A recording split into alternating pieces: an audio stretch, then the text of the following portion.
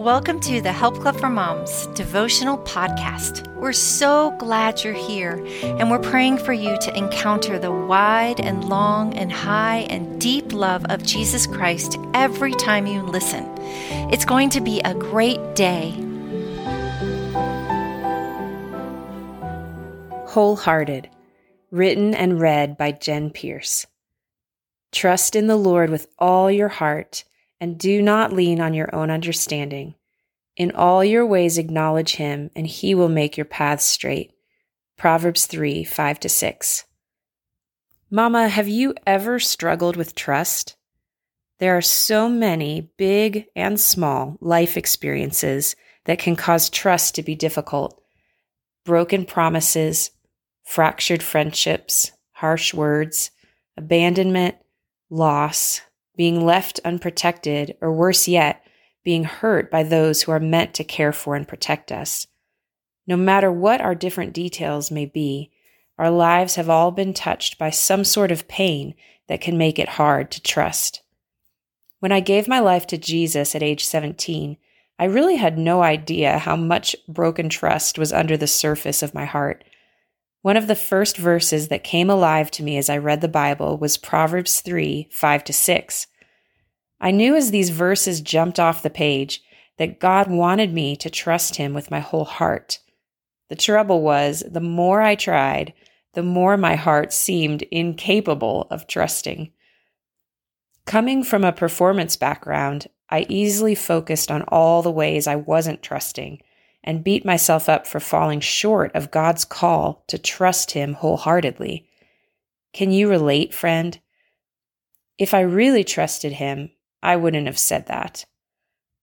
If I really trusted him, I wouldn't be so worried, stressed, angry, discontent.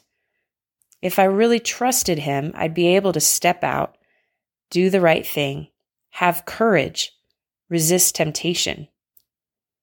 It's easy to focus on the ways we're not doing what God has called us to do.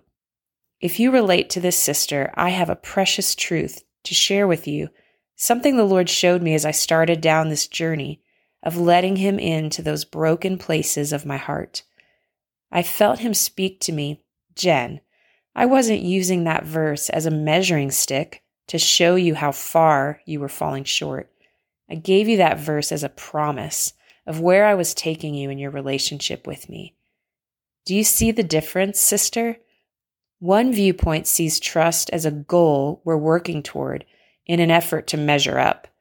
The other viewpoint offers the glorious truth that trust is a work God does in our hearts as we come to him, walk with him, and invite him to do a supernatural work that only he can do. I have good news for you today, Mama. Wherever trust has been broken in your life, you have a Father in heaven who is fully able to heal and restore those broken places. Would you let him in today? Let's pray. Father, you are so good, and you know our hearts, and you know every detail of our lives, good and bad.